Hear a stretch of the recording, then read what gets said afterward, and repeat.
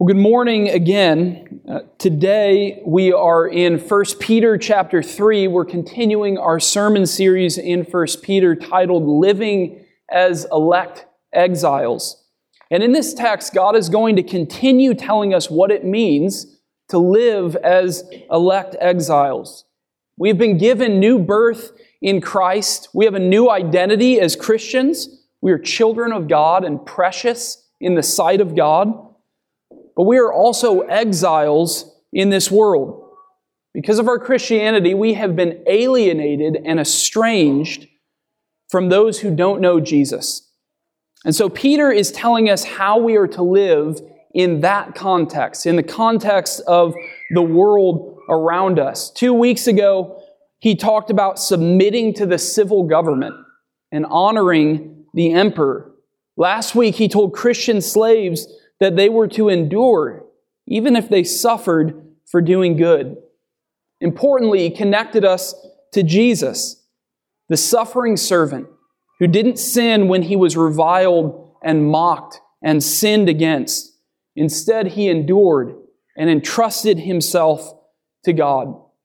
And this week, Peter gives us the final of these three sections that begin with be subject to, or submit to. This week, he's going to talk to Christian wives, especially Christian wives who have husbands who are not Christians. And then he's going to say a word to Christian husbands in verse 7. And this text today is going to be difficult for a few reasons. But one reason why it's especially going to be difficult is because God asks much of us. He asks hard things of us. Jesus' commands for the Christian life are hard. Take up your cross daily and follow me. Lay down your life. Consider the interests of others more important than your own. And this call to endure, even when marriage is difficult, isn't different. It's also a hard task. But we must remember, as we hear the law, as we hear what we are called to as Christians, what we heard at the end of our text last week. In this call to endure in the midst of suffering, Peter says this, "For to this you have been called, because Christ also suffered for you, leaving you an example so that you might follow in his steps. He committed no sin, neither was deceit found in his mouth. When he was reviled, he did not revile in return. When he suffered, he did not threaten, but continued entrusting himself to him who judges justly. He himself bore our sins in his body on the tree, that we might die to sin and live to righteousness. By his wounds you have been healed." This is what we've been hearing again and again from Peter, that our salvation is not just meant to forgive us of our sins, but our salvation is meant to bring us into new life.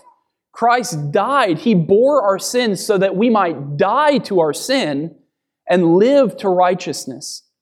So as we hear the commands of God, the sometimes hard commands of God, we always must remind ourselves that this text today, no different than any other text in Scripture, is the word of the Lord.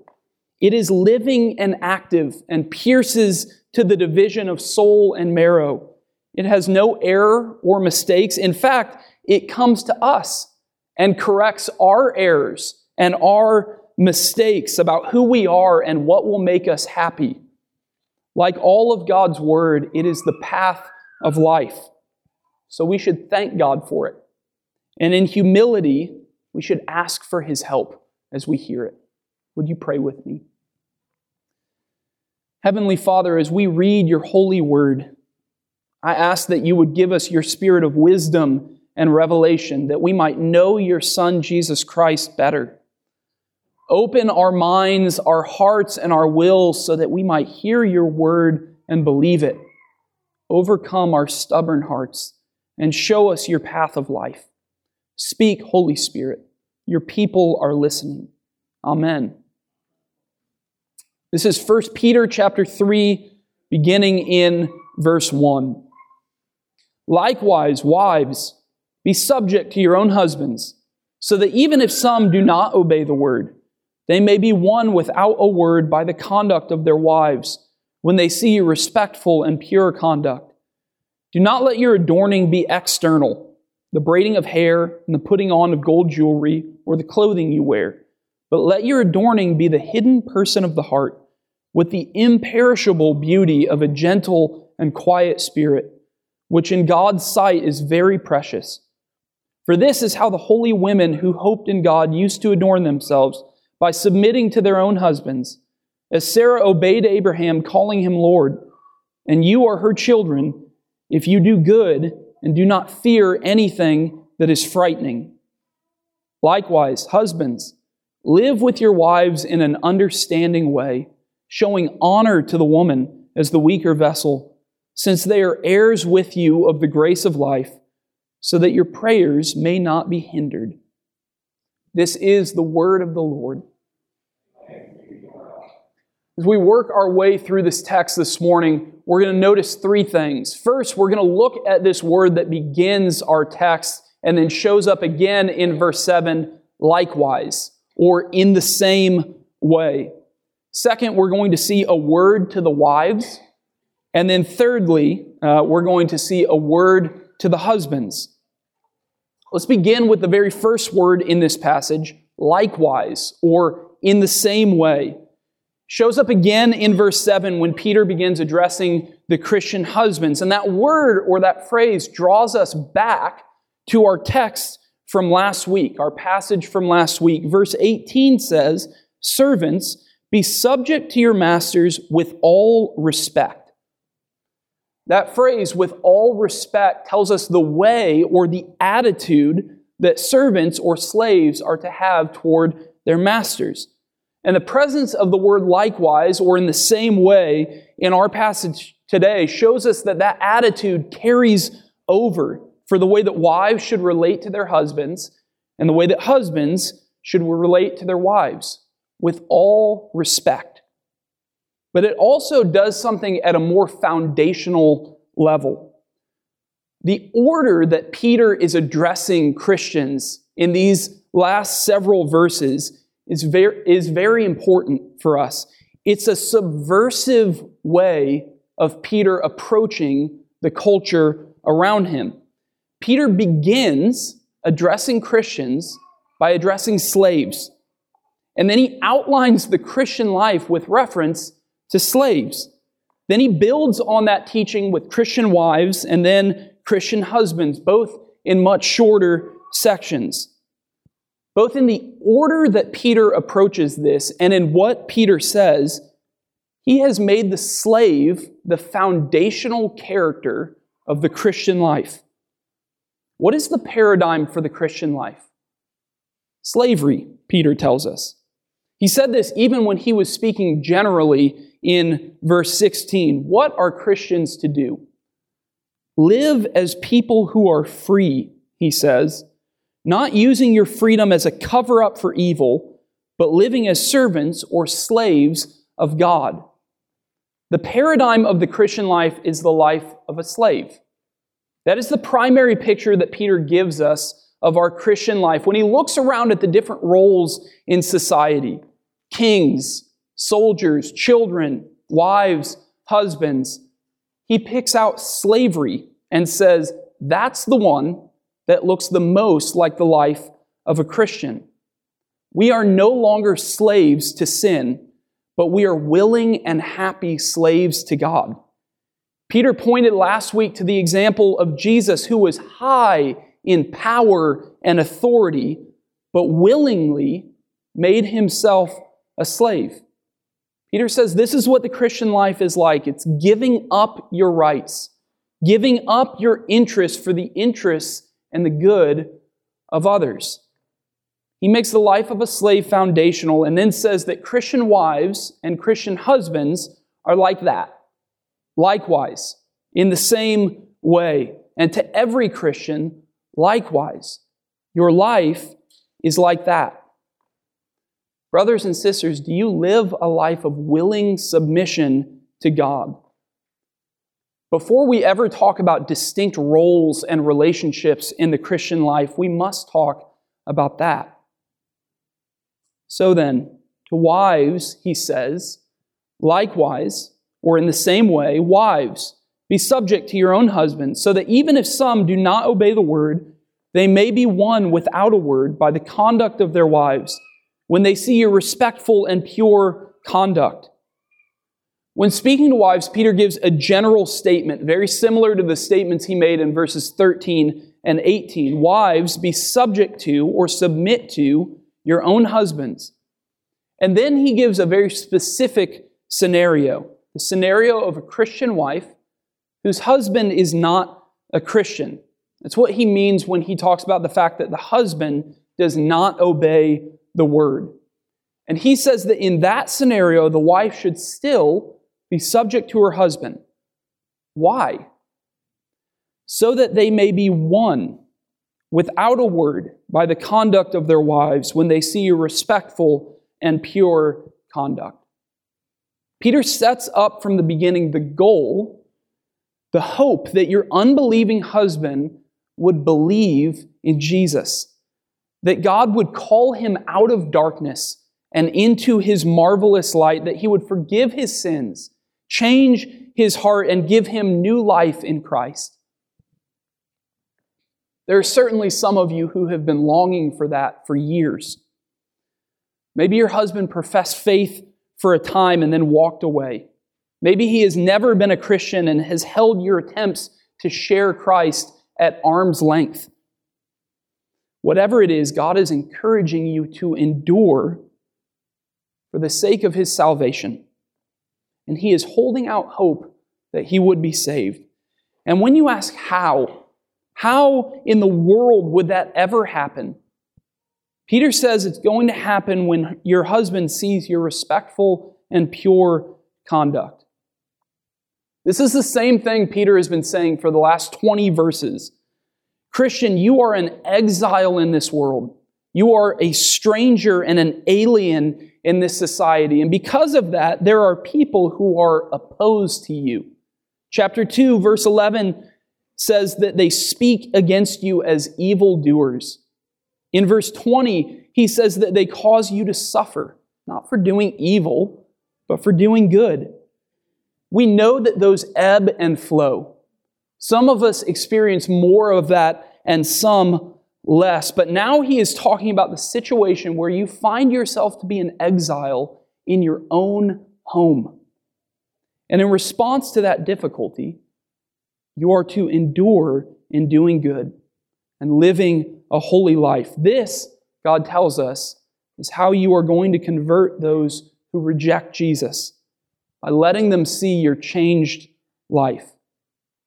Now, this is a situation that would be true for husbands who have unbelieving wives as well. I believe much of this applies in the opposite scenario, but this was particularly challenging for a wife whose husband wasn't a Christian. In Greco-Roman society, it was the social expectation that a wife would just take the religion of her husband, that she would share the same God. The Roman philosopher Plutarch says this: a wife ought not to make friends of her own, but to enjoy her husband's friends in common with him. The gods are the first and most important friends. Therefore, it is becoming for a wife to worship and to know only the gods that her husband believes in. And so a wife was already in danger of being charged with disrupting the social order by converting to Christianity. Not only would she have a different religion, and if she were faithful, she would refuse to worship her husband's gods, but the hallmark of the Christian life is weekly participation in Christian worship. This means that she has a community, a group of friends, a family, as Scripture tells us, who are not the same as her husband's. This was a big deal. Notice that Peter does not include those things under the category of being subject to her husband. We talked about this 2 weeks ago when we saw that governmental authority has limits. The limits of the authority of the husband are that even when Peter says something so stark as that Sarah obeyed Abraham and called him Lord, if a husband demanded that his wife reject Christianity, or said something like, it's fine if you have your private religion, but I forbid you from living that way publicly, she must say no. In that situation, she has to say with Peter in Acts 5, I must obey God rather than men. But this shows how careful and nuanced God is in the commands that He gives us. Our tendency, all of us, is to be an all or nothing people. If a wife realizes she can't submit to her husband in one area, even an area as important as which God she serves, she has a tendency to reject her husband wholesale. But Peter says no. Even for a husband who is not a Christian, God's command is still that she be subject to her husband. In fact, he says that your submission to him and your good conduct may be a tool God uses to bring about his conversion. And before we move on to see what he says about the life that God is calling these wives to, I think it's worth addressing an assumption that Peter is making. Some of you may be sitting there thinking, that is ridiculous. Why doesn't she just divorce him if he's going to insist on being a tyrant to her? Our culture thinks that divorce is the answer to any difficulty. And too often, we in the church don't look much different. But the Bible is explicit about divorce in general, and even about the very situation Peter is addressing here, where one spouse is a Christian and the other is not. This is what Paul says in 1 Corinthians 7, 12, and 13. If any brother has a wife who is an unbeliever, and she consents to live with him, he should not divorce her. If any woman has a husband who is an unbeliever, and he consents to live with her, she should not divorce him. Divorce is not an option just because your husband or wife is unkind, or turns out to be selfish, or even because they aren't a Christian. The Bible teaches that divorce is only permissible because of sexual immorality, and Paul also includes abandonment in that same 1 Corinthians 7 passage that we just looked at. But it is amazing how many hard things can happen in a marriage that do not allow for divorce. Even your spouse being hostile to Christianity. Instead, God says you should live with them and endure the difficulties and sufferings that brings, and still love them in the way that God has called you to love your spouse. Many of you are in this situation and you still love your spouse dearly, but you know it is not easy to be married to someone who is not a Christian. And so you long for God to save them, to bring them to faith in Jesus. So let's see what Peter says in this passage about how God commands you to live in the midst of that longing. Look at these verses again with me. He says, even if some do not obey the word, they may be won without a word by the conduct of their wives when they see your respectful and pure conduct. Do not let your adorning be external, the braiding of hair and the putting on of gold jewelry or the clothing you wear, but let your adorning be the hidden person of the heart, with the imperishable beauty of a gentle and quiet spirit, which in God's sight is very precious. For this is how the holy women who hoped in God used to adorn themselves, by submitting to their own husbands, as Sarah obeyed Abraham, calling him Lord. And you are her children, if you do good and do not fear anything that is frightening. Now there is a lot there, and we're not going to be able to touch on all of it, especially since we still need to see what God says to the husbands. But I want you to see the gist of Peter's argument. He knows that you as a wife want your husband to trust in Jesus. But he says that you aren't going to do it by nonstop arguing and debating. That's what he means when he says that they may be won without a word. He doesn't literally mean that you never say a word about Jesus to your husband.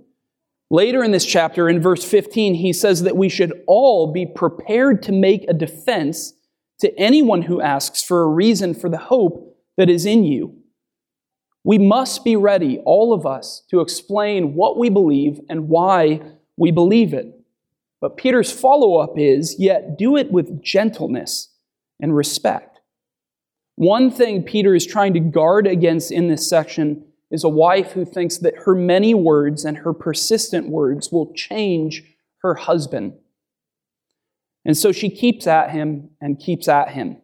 Instead, Peter says, you ought to put the emphasis on your conduct. Live in a way that causes him to ask for a reason for the hope that is in you. Peter also says that you shouldn't put all your attention on the way you look. He says in verse 3, do not let your adorning be external, the braiding of hair and the putting on of gold jewelry or the clothing you wear. Then he tells you how to adorn yourself and where your attention should be. But let your adorning be the hidden person of the heart, with the imperishable beauty of a gentle and quiet spirit, which in God's sight is very precious. Peter calls women to cultivate a certain kind of beauty. There is a temptation for all people, but it seems to be particularly a challenge for women to cultivate physical beauty, and sometimes more than spiritual beauty. Our sinful hearts tell us to assess our worth by what our face and our body look like. But God tells you that He is looking at what your life looks like. A gentle and quiet spirit. That's not an introverted personality type. Gentle is meekness and humility, just as Jesus describes Himself in Matthew 11. And quiet is not timid, but peaceable. You don't lash out in retaliation, but you humbly and peaceably endure even when it is difficult. Notice that last phrase in verse 4, which in God's sight is very precious. When you are tempted to put all your time and attention into your looks, you are doing it to be seen. Notice that this kind of woman has the eye of God upon her. He looks at her, and she is precious to Him. Sister, is your attention on your looks and your body and whether men would call you pretty? Or are you cultivating the fruit of the Spirit and the character of a godly woman? We want to be careful not to make this contrast out to be more than God does. The one example He gives of this kind of woman is Sarah, Abraham's wife. Sarah in Genesis 12 is explicitly described as a woman beautiful in appearance. This helps us see that this is not a command to try to look bad. No, it's a command to love godliness more than beauty. Sister, do you hate gossip more than you hate wrinkles? Do you love compassion and patience more than you love a good hair day or weight loss? Let your attention be taken up in cultivating holiness. I believe the point that Peter is trying to make is that the greatest gift you could give your husband is your holiness. He's not going to see your striking good looks and long to know Jesus more. He's not going to see your fashionable clothing and want to know the reason for the hope that is in you. Those things will only come when He sees your changed heart and your changed life, a life that could only come by the Holy Spirit. Peter's final note says that you are Sarah's children if you do good and do not fear anything that is frightening. There are plenty of fears that come from being in a difficult marriage. What if our kids follow His rejection of Jesus instead of my faith in Jesus? What if He pulls me away from Jesus? Am I going to waste my life by sticking it out in this marriage? There are plenty of things that are frightening. In this, you are not just to follow Sarah, you are also to follow Jesus. When He suffered, He continued entrusting Himself to His Father who judges justly. Dear sister, let your trust in Jesus and His faithfulness be stronger than your fears. We turn now to verse 7, where Peter turns to address the husbands. He does so very briefly, but he says quite a bit. Please read verse 7 with me. Likewise, husbands, live with your wives in an understanding way, showing honor to the woman as the weaker vessel, since they are heirs with you of the grace of life, so that your prayers may not be hindered. First, remember that the word likewise connects these husbands back to the wives that Peter just addressed in verse 1 and to the slaves that he addressed in chapter 2, verse 18. All of them are to live with all respect to those around them. For the husband, that is respect for your wife. As we'll see in a minute, it looks like Peter is addressing a husband whose wife is a Christian. And Peter tells him that he is to live with his wife in an understanding way. Literally, he is to live with her according to knowledge. You should seek to know your wife. This comes right on the heels of Peter's comment about a woman not being afraid of all that is frightening. Husband, do you know your wife's fears? Do you know what it is that keeps her up at night? And do you have compassion on her in those areas? Are you dismissive or are you sensitive to those fears? Peter says that your role as a husband is to know your wife. The next phrase is the one that can be a little off-putting at first read. Peter says that a husband ought to also show honor to the woman as the weaker vessel. And the first thing some of you might have thought is, what is that supposed to mean? It sounds a bit demeaning, like women are somehow less than men. But notice that Peter says that a husband is to show the woman honor because of this trait. So it can't be something undesirable or something that is lacking in a woman. Instead, it seems pretty clear from the wording that Peter is talking about physical strength. By and large, the vessel that men live in, our bodies, are bigger, faster, and stronger than women. This is what Peter is referring to. And it is to the shame of men that we have often used our physical strength to hurt women and threaten them instead of protecting them. Peter says that this difference ought to cause us to show women, especially our wives, honor or value. If there were any wonder whether this phrase was meant to be demeaning to women, to put them on a lower plane, the next phrase banishes that possibility. Peter says to show honor to the woman as the weaker vessel, since they are heirs with you of the grace of life. There's a lot of talk about roles within marriage and the relationship between the submission that the wife is called to and the authority or leadership that a husband is called to. Those are important roles that God is explicit about in Scripture. But Peter tells us that there is a more fundamental relationship between the husband and wife. There's one that is more basic than authority and submission. It's the fact that you are joint heirs together of the grace of life. The inheritance that Peter talked about in chapter 1, that is imperishable, undefiled, and unfading, belongs to both of you. The new birth you have been given in Christ and the new identity belongs to both of you. You are both called to suffer. You are both called to be holy. You are both living stones built up into God's spiritual house, the church. Both of you are called to live as exiles in this world, but to endure so that others might come to know Jesus.